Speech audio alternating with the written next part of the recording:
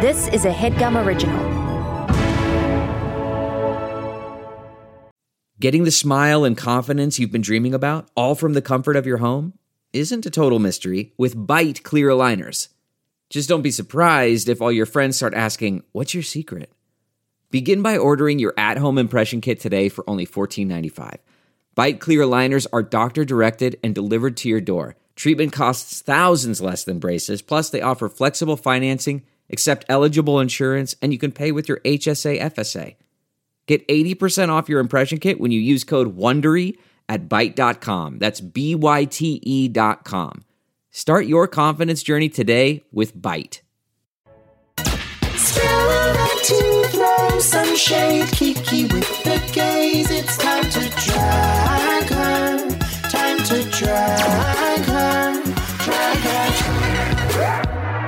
Okay, y'all, here comes the bonus ep. I know you were so excited for it. If you just want to kiki with these girls, Jackie Cox and Rachel Bloom, sit tight and get excited for this one and only deep dive into the tea of season 12. Brought to you by what? Drag Her, the one and only RuPaul's Drag Race Recap podcast. Keep listening.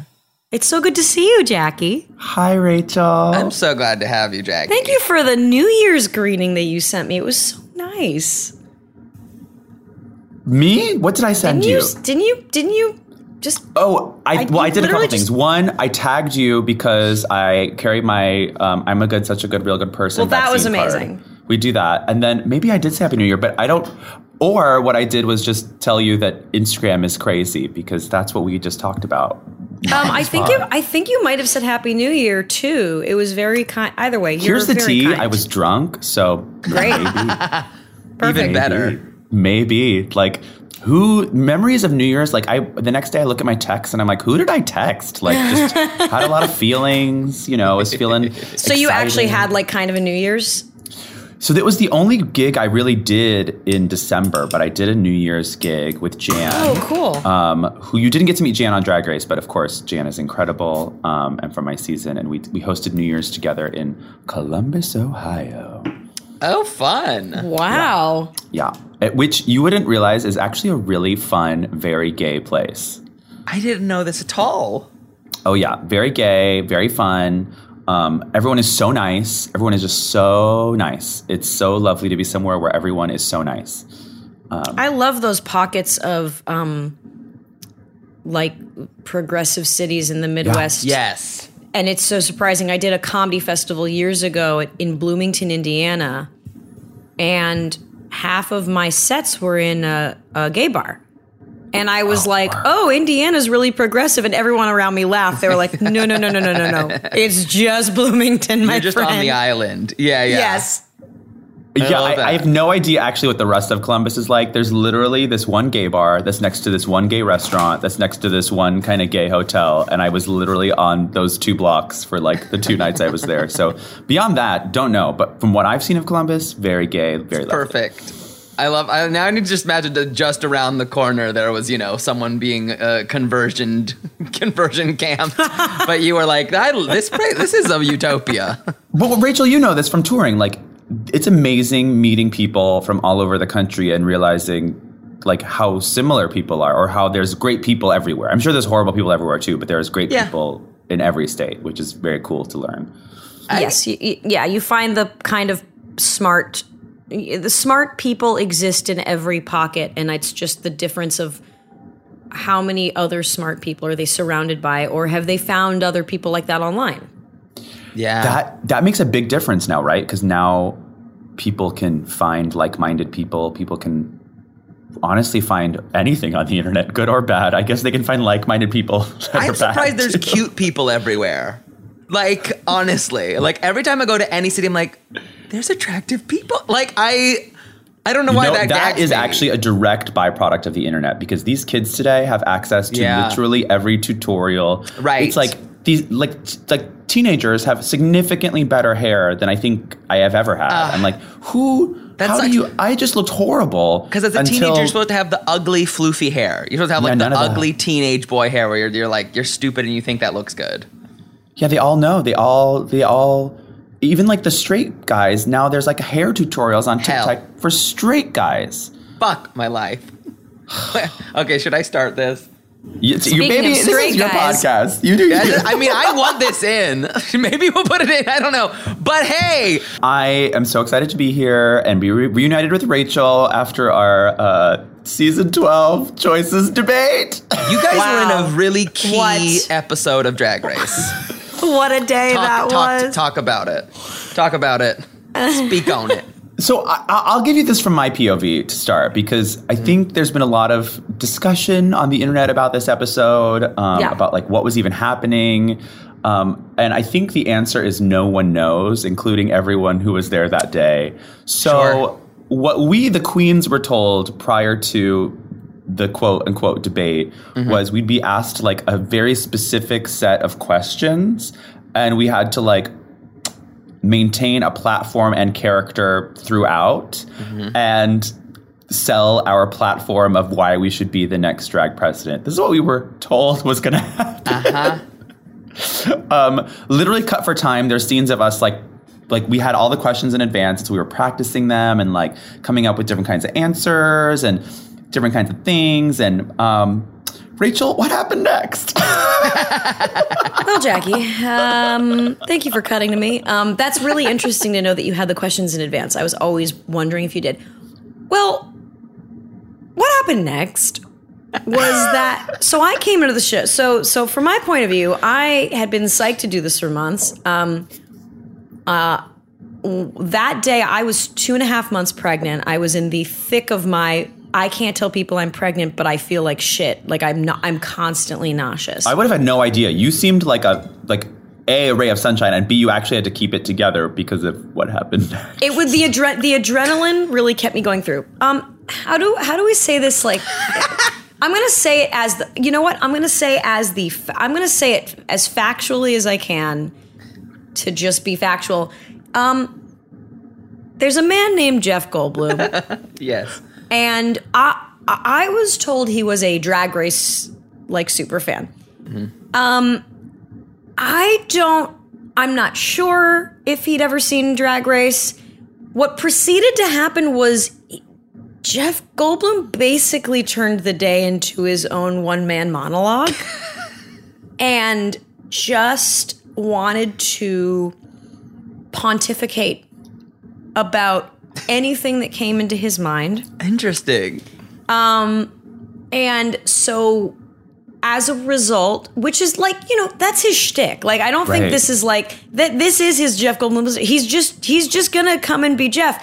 But it's rough when you're pregnant and nauseous and you rap 2 hours later than they said. And then I'm sure it was also hard to be, you're doing your job. You're up there like with your set of questions. Basically every question, Jeff kind of just went on a tangent.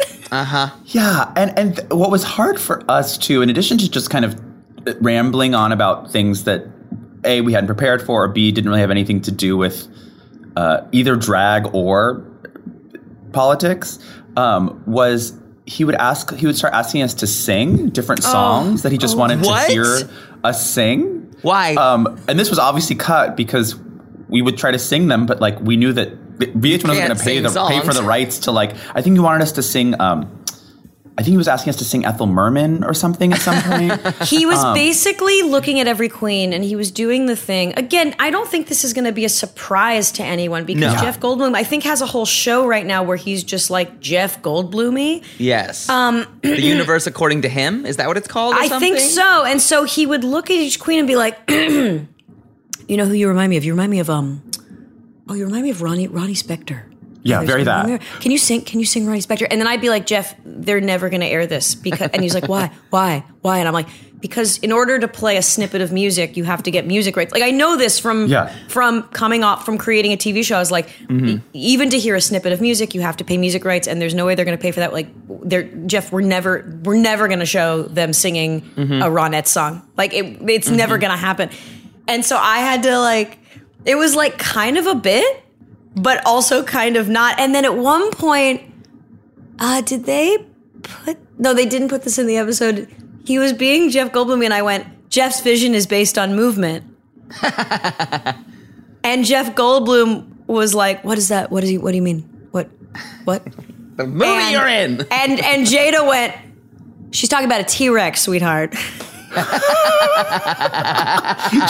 the thing: is Jada like quickly, I think, realized that she was just going to drop whatever preparation she had, and this is why she won the episode. Is because she was just like, "This is a mess, and I'm going to go with it." Whereas, me, I was really committed to this character. Like, that I wrote decided jokes. On. I was like, I wrote jokes. It's not even jokes. I mean, at this point, I wasn't even trying to be funny. I was like, I got to stay with this character. Like, I made up the rules of who I was, and I was like the improv actress who was like, not really.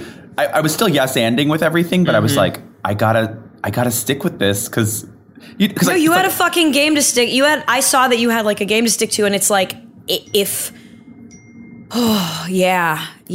was that. Yeah. Mm-hmm. That is fun and challenging. And I'll speak from my point of view because I loved watching that episode. I loved watching you come out in a hijab. A wonderful representation for the Middle Eastern community. And then, as a viewer, some of us were surprised when Jeff had an interesting way of trying to support your point of view when he was like, why are you wearing a hijab if the Muslim community can be homophobic? And I think you did a very elegant job of expressing yourself.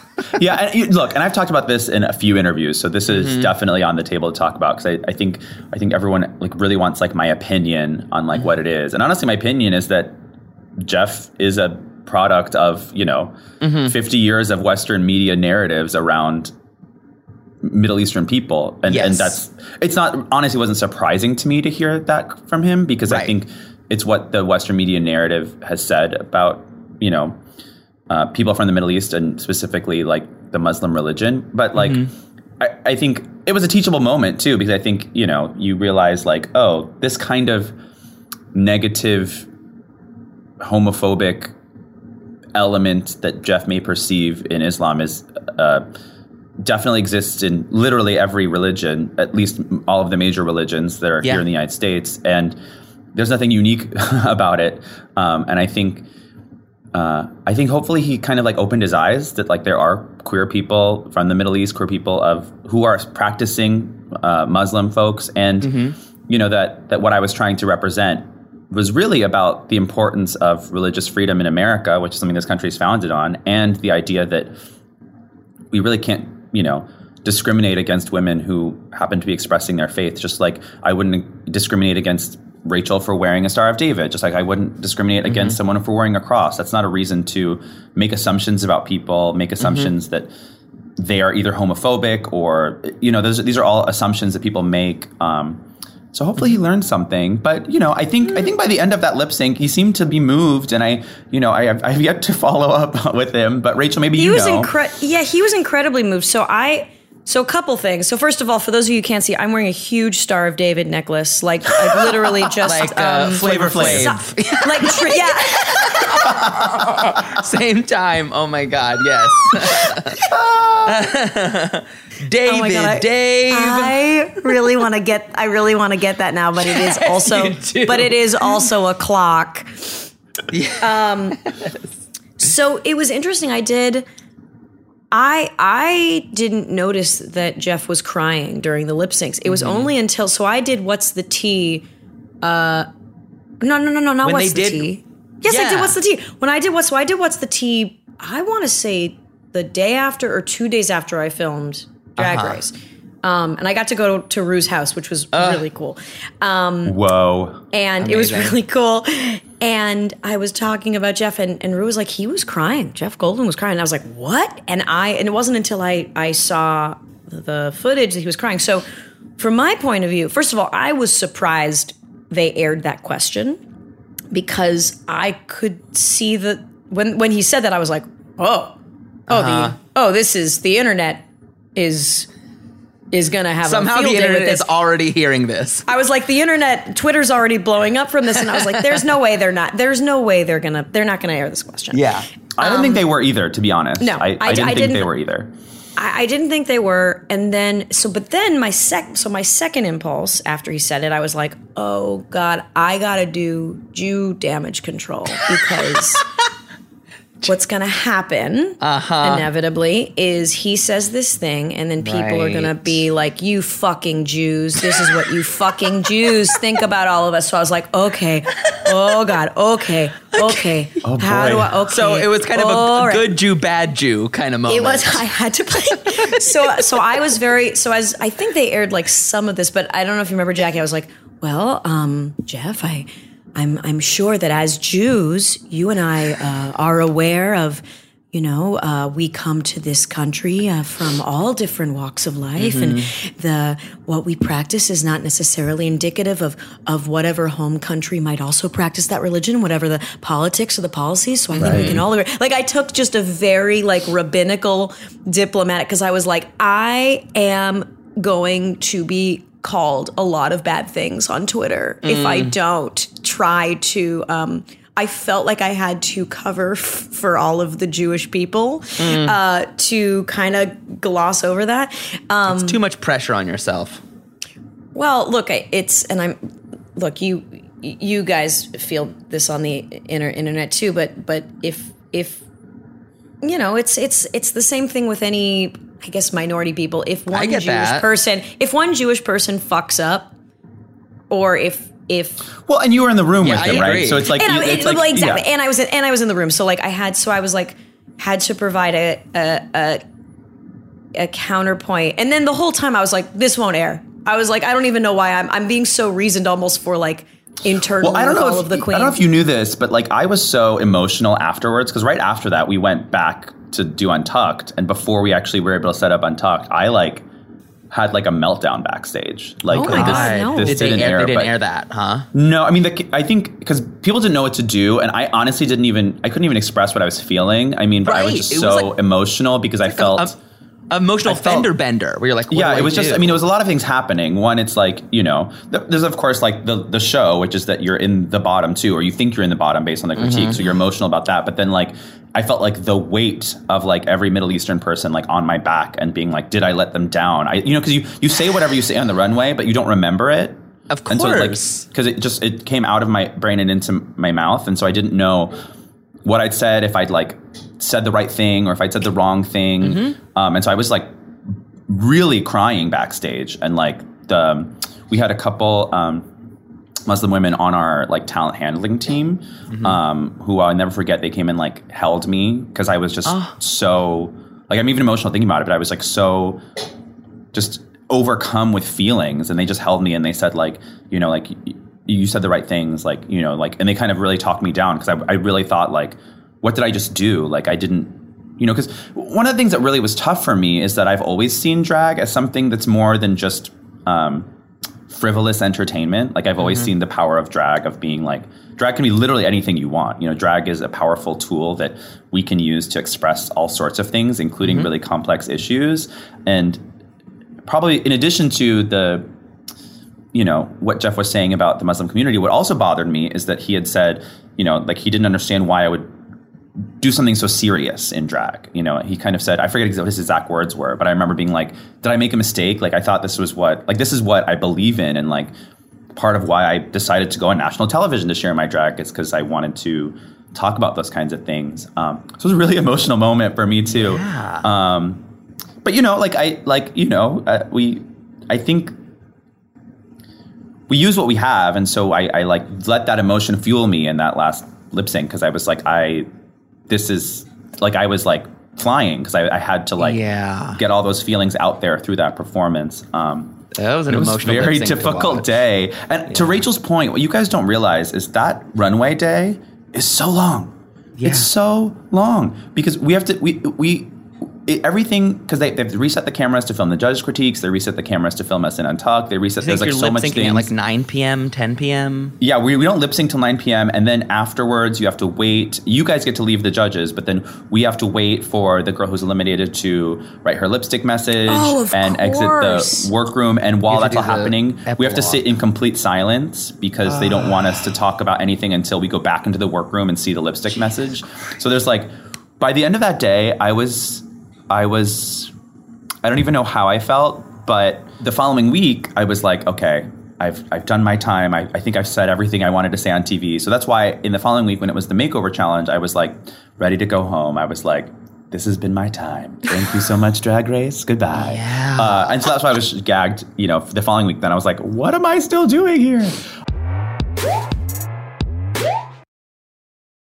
This HeadGum podcast is brought to you by Aura Frames. That is right. From grandmothers to new mothers, aunts, even the friends of your life, every mom loves an Aura frame. Holy shit, even aunts? Yes, especially aunts. Oh, wow. Because it was named the best digital photo frame by Wirecutter and selected as one of Oprah's favorite things. I mean, these Aura frames are guaranteed to bring joy to moms of all ages. I believe it. You have an Aura frame, don't you? Yes, I actually more than believe it. I know it. I've got one for my mom, my mother-in-law, my grandmother-in-law. And dare I say, your aunt? And dare you say, my aunt and my aunt-in-law.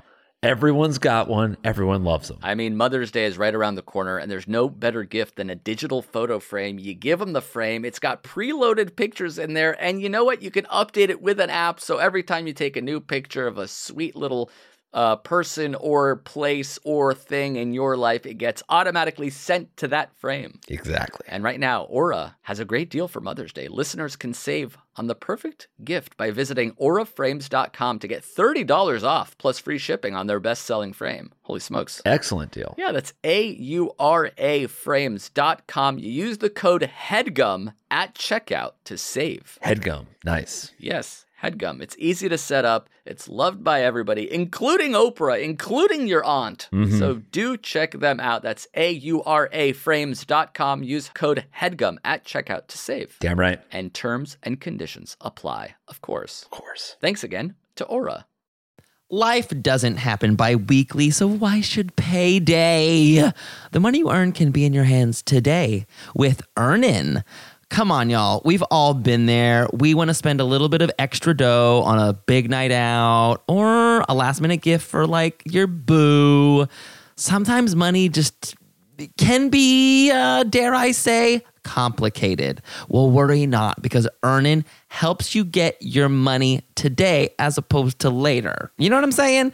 If you don't know, wake up, because Earnin is an app that gives you access to your pay as you work. You can get up to $100 per day or $750 per pay period. Earnin is used by over 3.5 million customers who say things like, when I think about Earnin, I think about financial stability.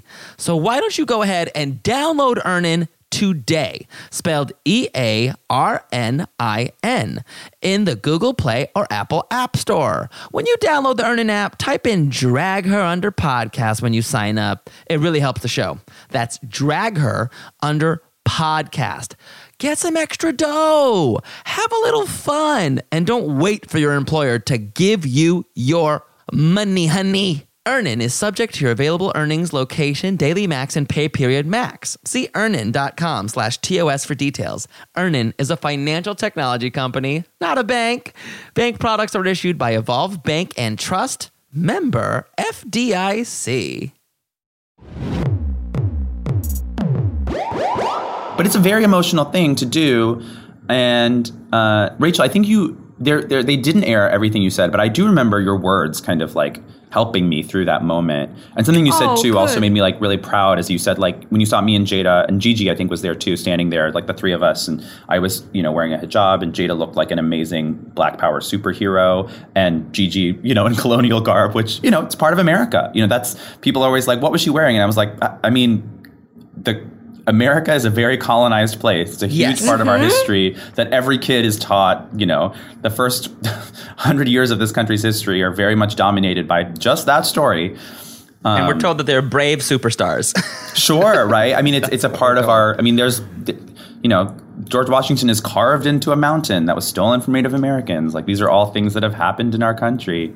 And we talked about that episode. I'm sorry, I don't want to cut you off, but I do want to say, when me and Rachel talked about that episode, we were like, isn't it a fucked up that the bottom two are the POC queens who are saying something about this fractured country? Yeah, we did. I remember talking about that, and I think I'm now remembering, Jack. I think in the moment I was like, "Look at this. This is what I think. What I said was something like, "This is the beauty of America. That America is. I mean, the beauty / complexity of America. That America is all of these different things." And I I felt very, I mean, look, I think it was hard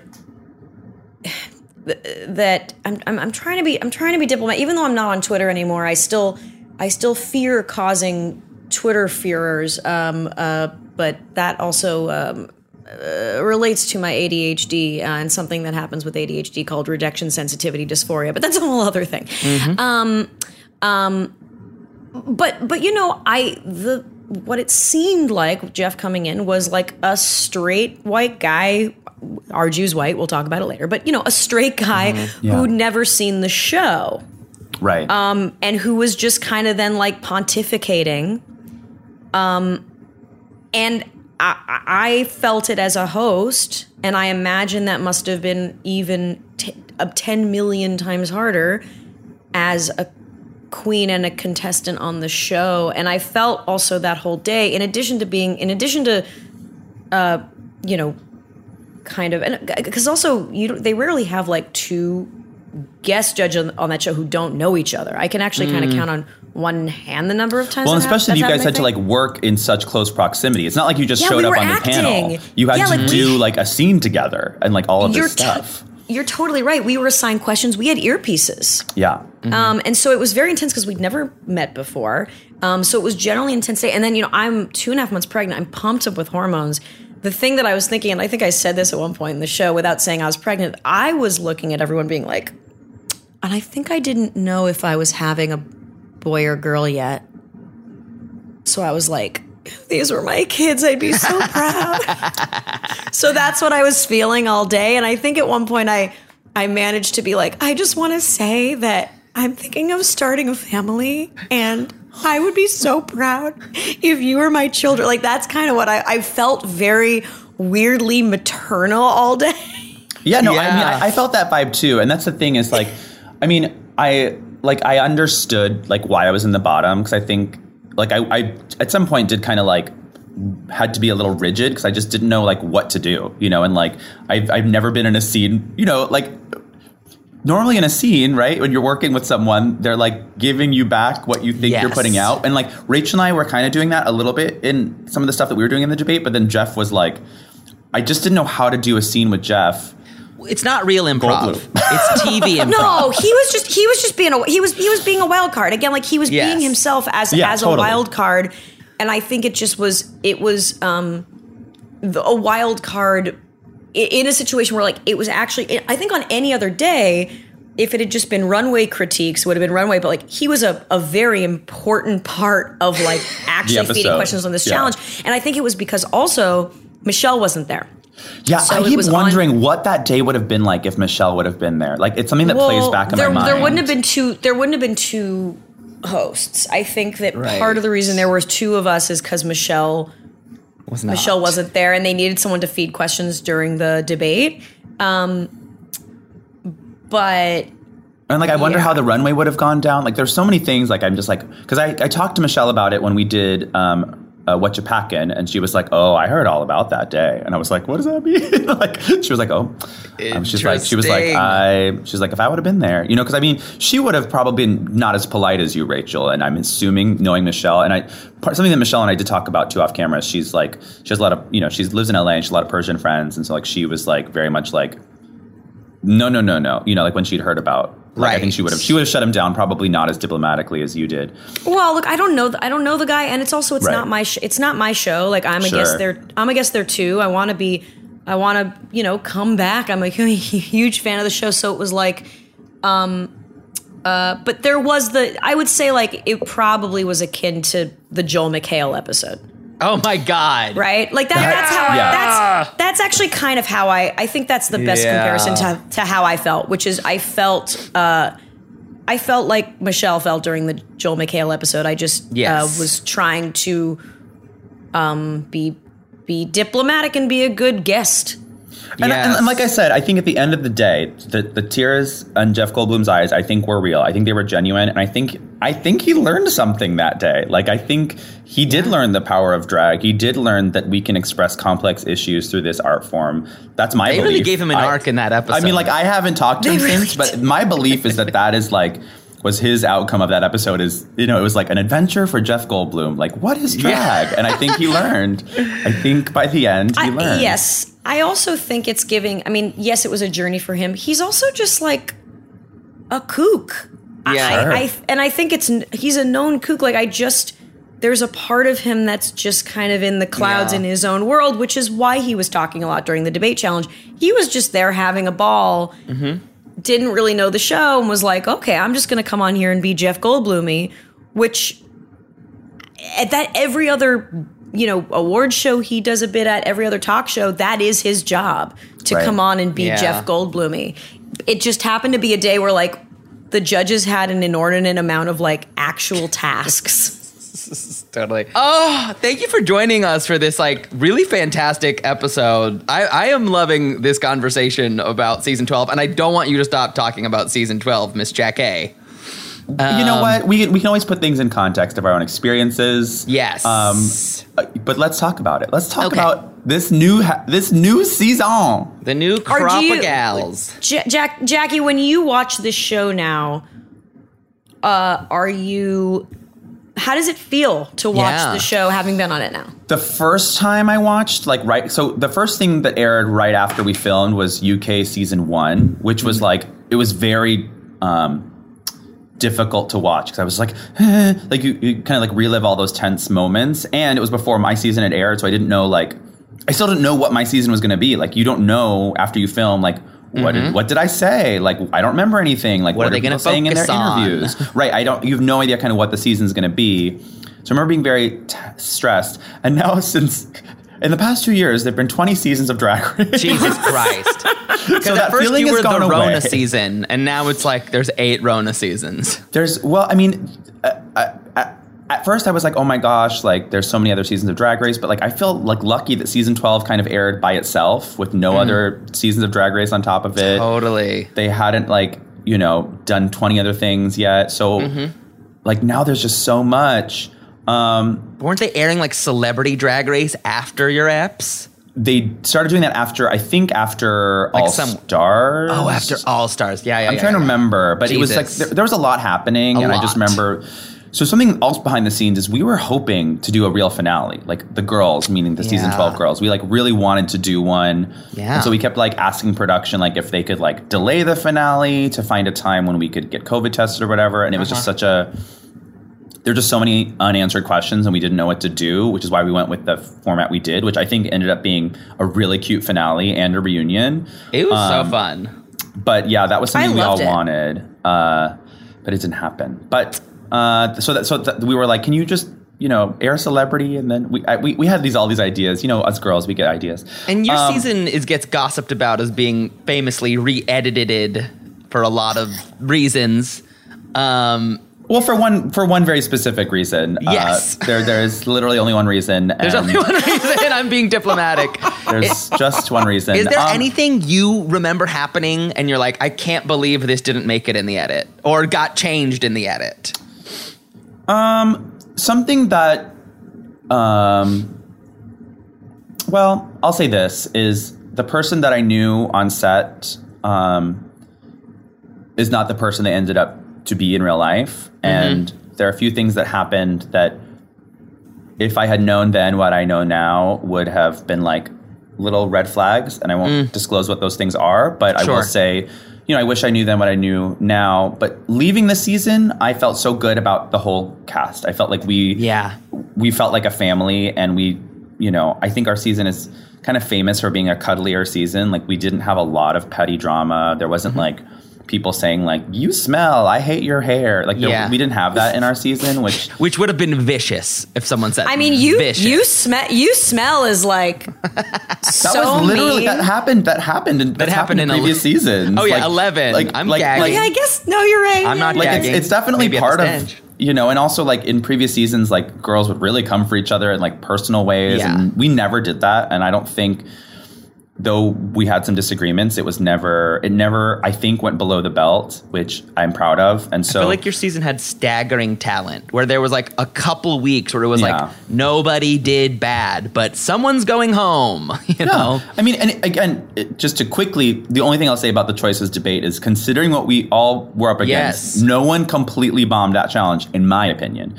Granted, it's not Jackie's Drag Race, but like considering what was happening, I was like, we all kind of did it. Yeah. Yes. And so that's what I always think about season 12. And regardless of how they edited it, I think that came through. But I think there were definitely moments where, including the person who was edited out, was really part of that feeling and that sense of family. And, you know, whether or not those feelings were genuine, I don't know, and I'll never know. And that's okay. That must have been really, and I'm sure you talked to this, but that must have been, it's almost like you were all really sweet to each other, as if you knew there was going to be a huge problem with one of the contestants, and that you'd suddenly be entering a pandemic. It's almost like it's if you, in retrospect, knew, and that must have been really hard, because I believe the season premiered right around the, it was like right before the pandemic. There was like 2 weeks before lockdown. But all of that, and then also the finding out about the re-edit and everything, it just must have been really hard for all of you, I imagine. We're just in such a place of uncertainty, and I say this as the oldest contestant on my season, which isn't, I mean, I was 34 when we filmed, you know, but like Gigi was 21, and like this is like the first time certainly any of us had this kind of national exposure, but also like we've never been able to, you know, kind of think of our careers in this way, and so it was really scary because drag is a live entertainment venue. You know, it's something that like you have to, not have to, but I think we, you know, the way you work after Drag Race is you tour, and we weren't able to tour for a year, and so it was really scary. But you know, I think we all we really kind of hunkered down and like talked to each other and helped each other through it. And you know, certainly as we were getting ready for the reunion, like it was our idea, like the cast's idea, to do the slumber party. So that was like something that we came up with, and things that like the girls agreed to, and like we all just kind of leaned in on each other, because though every season of Drag Race you kind of find sisters because you've all been through kind of something similar, we had something very unique. And that, you know, even season 13 and 14, they knew they were filming during a pandemic. The pandemic had already happened. For us, it was like sprung upon us, and we had to cancel literally all of our gigs, all of our plans, all of our tours, DragCon, like all of those things. I still haven't done a DragCon, right, 2 years later. And so it was something that really threw us for a loop, but I'm proud of, you know, the 12 of us and how we've been able to still make careers and, you know, still do the thing. You're still doing the thing, and it's interesting. It's an interesting challenge for all the girls to be like, stay out there, stay relevant, stay performing. And if you follow Jackie, you know, she's doing the damn thing. We all are. You know, we're doing our best, and I'm so proud of my cast, and I will always love the 12. Are you coming to DragCon this year? Oh yeah, baby. Okay, good. Because is DragCon happening? As of now, it's still happening in May. It's happening in May, so this will be the first DragCon, and there'll be 20 new seasons that have yet to be at a DragCon. So it's going to be like, oh my god, it's going to be so many new queens. It's going to be wild. Rachel, we'll sneak you in the back. We'll bring you and the baby, and you guys will it'll be. I kind of want to bring her to it's like drag queen storytelling time. Oh, I love doing that. There's a whole kids section of DragCon. We'll see if she's vaccinated for Omicron. I get her. She already likes wearing makeup, so I could. That's fun. Yeah, she likes. I have a little makeup vanity in the bedroom, and she's obsessed. When she sees me doing makeup, she likes to sit on there and she goes, makeup. And she likes to pretend to do makeup, so I got her like a little toddler washable makeup kit, and it's a mess. She takes the lipstick and she puts it on her cheeks. But you know what? That, in a way, is very drag. And you read her the way Michelle would. I go, oh, listen, you fat piece of shit. No, I have an actual question, though, because motherhood is something that I feel like you said, was something you felt inside of you, and now that you've experienced it, like, are we going to see something new from your brain that kind of expresses how you feel about it? Oh. And I mean, like artistically, I mean that vaguely. I mean, in my mind, I'm like, is there a new Crazy Ex-Girlfriend where it's like, you know, crazy mom? But like, what is Rachel as a mom in performance? Oh, God, thank you for this question. No one's actually really asked me this yet. Well, I have a new, I think I'm playing a little bit of catch up. So I have a live show I've been working on when there's not an Omicron variant that I hope to eventually film as a special, which is about my experiences kind of around 2020. So it's much more about giving birth, having a newborn during the pandemic, and then, one of my good friends died of COVID a week after I gave birth to my daughter. So it's kind of about that. And then it's interesting, all of the projects I have are ideas that kind of came up when I had a newborn. So there's no idea yet about motherhood per se. I mean, there's a song in the live show that's about what it feels like to have a newborn. I think so for me,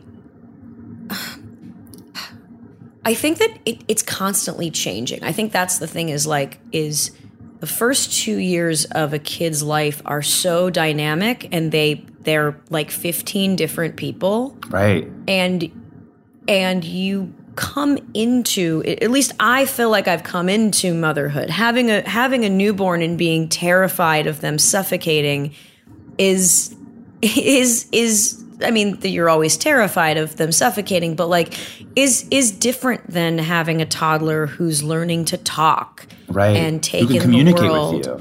And communicate. And I mean, she's right now going through a huge sleep regression, and so she woke up at 2 a.m. last night screaming, and it's like, okay, how do you deal with that, where it's someone who can talk and is going like, mama, up there, door, that's a different skill. So I think that I'm still almost like processing how motherhood feels, what it means to be a mother, and how to put that into my art. And I think that I had so much, especially something like Crazy Ex-Girlfriend, that was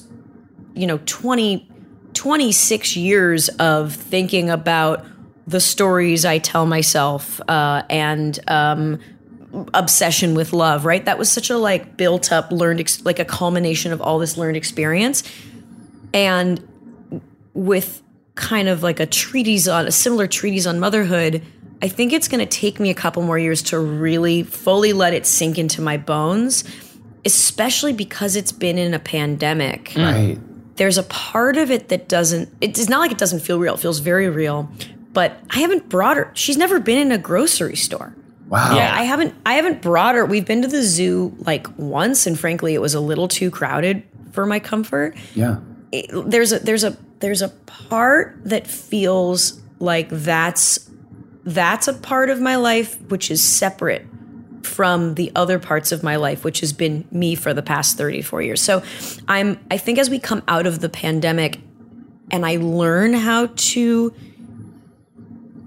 and it really sinks in my bones, like being a mother, and I like let it, and it becomes more, it seeps into my identity more. I'll have more of a point of view of what to say, because when she was a newborn, I was like, oh, is there a thing to do about having a newborn? And then now they're definitely like, oh, is there a thing to write about having a toddler? But as I said, the stages are so transient that by the time you make the thing, I think a lot of people, even who have kids, don't remember. It's a very specific relatability.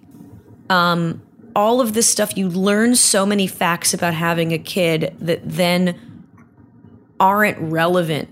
Right. In 3 fucking months, like how, sleep training, what kind of passy, what do you put in the crib? It's all of these like almost like technical specifics that I don't think are necessarily sustained. Well, you have to like delete them out of your brain, right? You have to delete, yeah. Or you're making, okay, I'm going to make a show that's a snapshot of having a newborn. And then I think I'm trying to figure out a little bit what is something that I can say about motherhood that hasn't been said? Because I came into motherhood with, and I felt this about pregnancy too.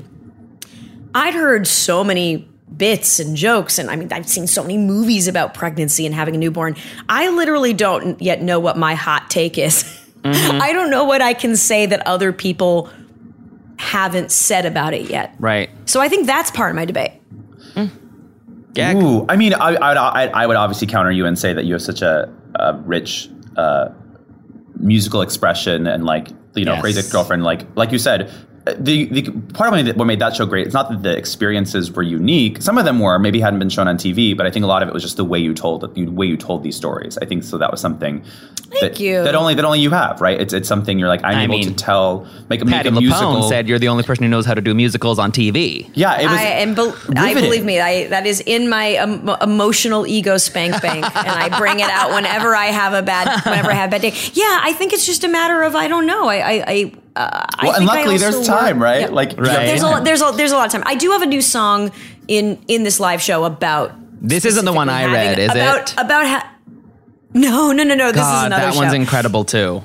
Oh, thank you. Incredible. I have another live show that may or may not be going up, but we'll see. But no, I have a song that's like a lullaby in my new live show about how it feels to specifically have a newborn that goes into, I think, the general feeling of being a mother, specifically a new mother. So and I also think because I'm not doing if I were still doing more one-off YouTube music videos, I actually might be thinking of it okay, how do I turn my current experience into something? But because most stuff I'm focusing on right now is much more long form, TV series, a special, a play. There's less popping into where am I at in my life currently. But honestly, Jackie, you're getting me thinking.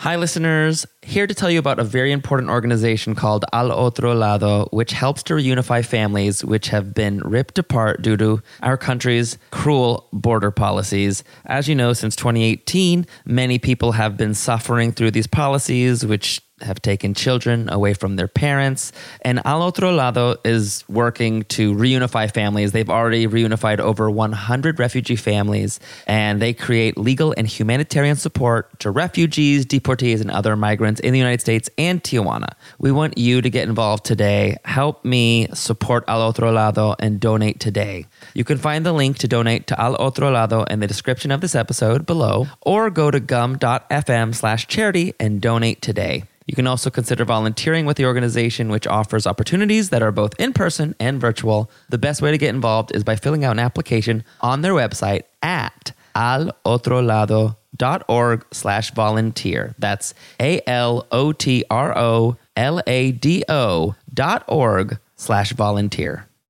This episode is brought to you by BetterHelp. Are you seeing some triggering ads on social media? Stuff about summer bodies, stuff about the diet cleanse, stuff about trimming down? Fuck that noise. That stuff is triggering for me, and I assume it's triggering for someone else listening. That's why I use BetterHelp. BetterHelp allows me to get in touch with a licensed professional therapist who can help me recharge, who can help me decrap my brain, because those negative images and slogans can really creep in and give me negative body talk. You know what I mean? Any form of negative self-talk that is traumatic for me. And thankfully, I'm using these tools and being honest about them and articulating them in a way that takes the power away from them. If you're thinking about therapy, you should give BetterHelp a try because it's entirely online. It's designed to be convenient, flexible, and suited to your schedule. All you do is fill out a brief questionnaire. You get matched with a licensed therapist, and you can even switch therapists anytime at no additional charge. That's how I found my personal therapist. I found my sweet spot with BetterHelp. So go. Visit BetterHelp.com/dragher today to get 10% off your first month. That's BetterHelp, HELP.com/dragher. Go! Find your social sweet spot with BetterHelp. Gaggy. Okay. Sorry, I guess we'll talk about this episode. I guess we should. I literally, I think this might be a separate pod, but like, I love you both. So like, I love hearing this, but I think our listeners will kill us. Release a 2-part. I think it's going to be a 2-part, but yeah, I think so. This is just too good. But should we talk about this app? Let's do it. Let's do it. These girls deserve it. These girls deserve it.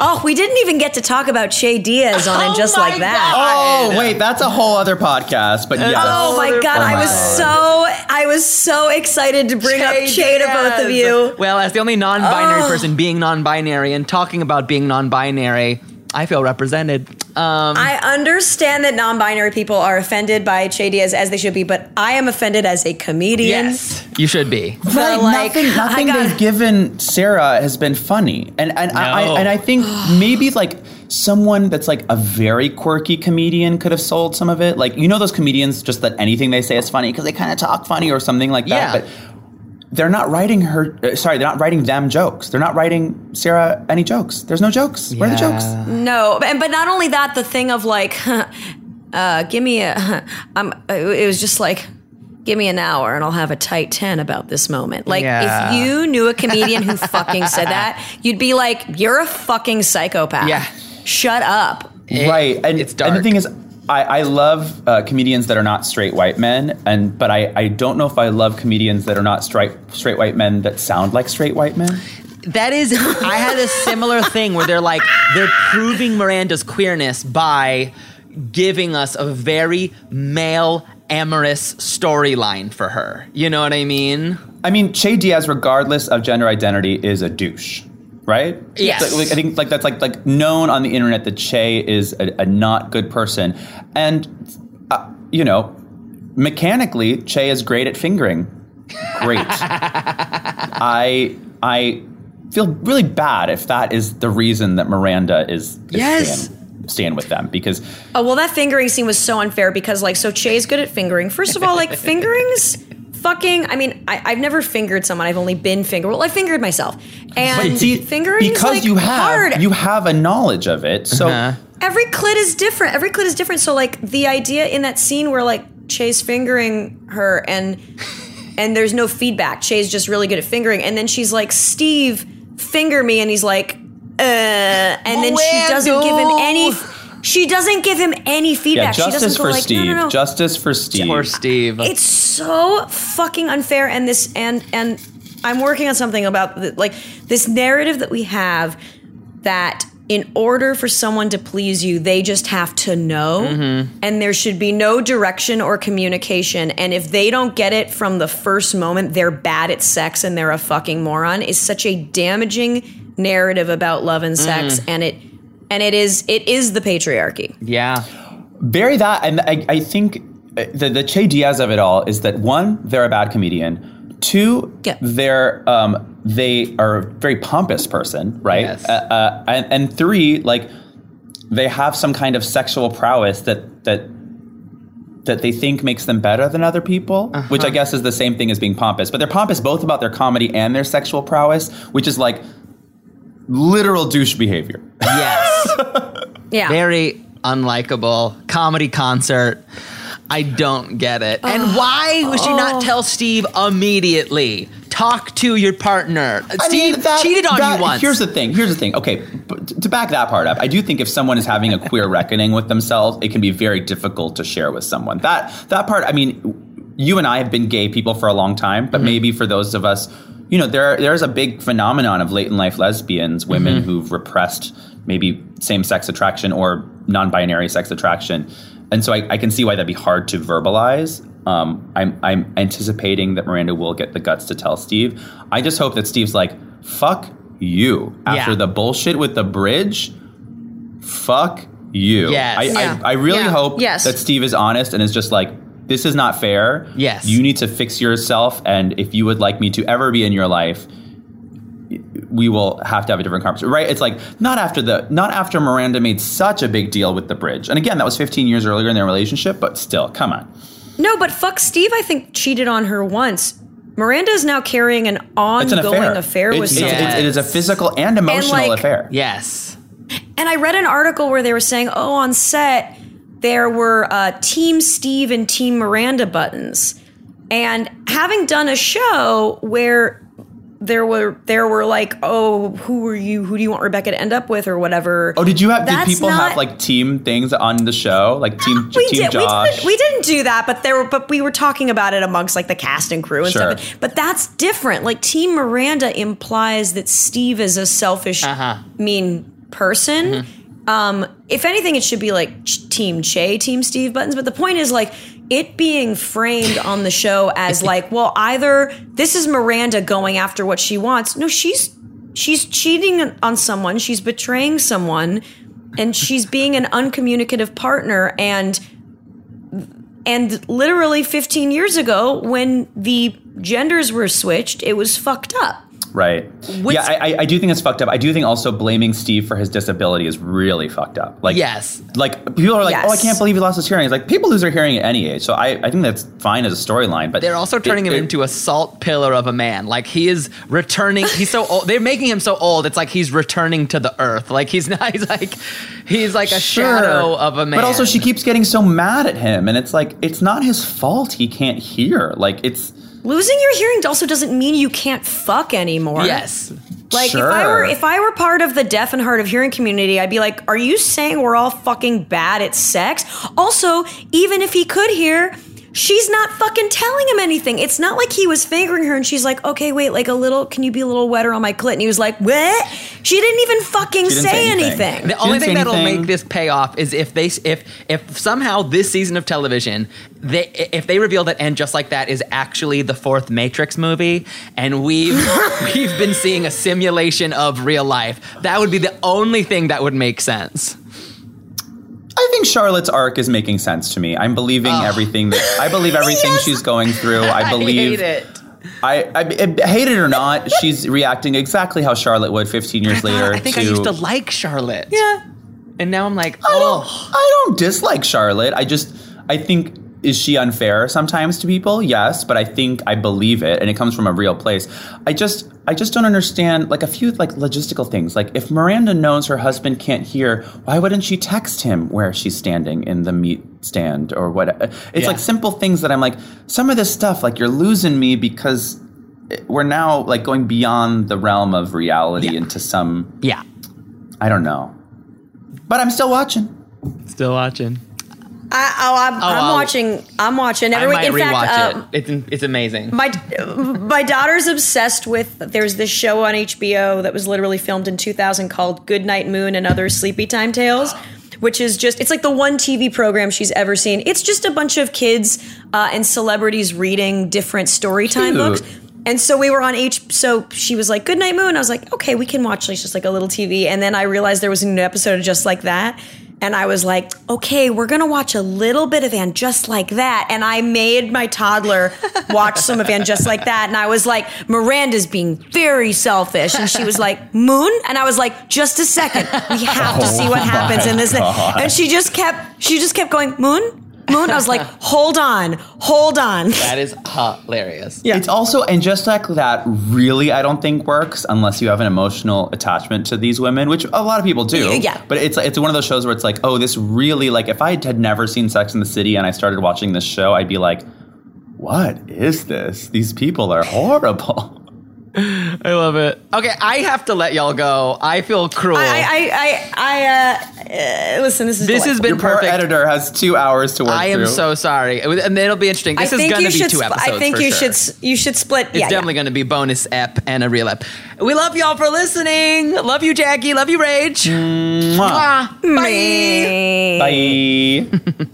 That's it for this week, fam. I hope you enjoyed the bonus ep. If you like Drag Her, listen to Drag Her podcast wherever you get your fine pods and give us a 5-star review and say some stuff. Don't just give us 5 stars. Write some stuff down. Come on. Write me a poem, bitch. Thanks for listening. Till next time. Ta-ta.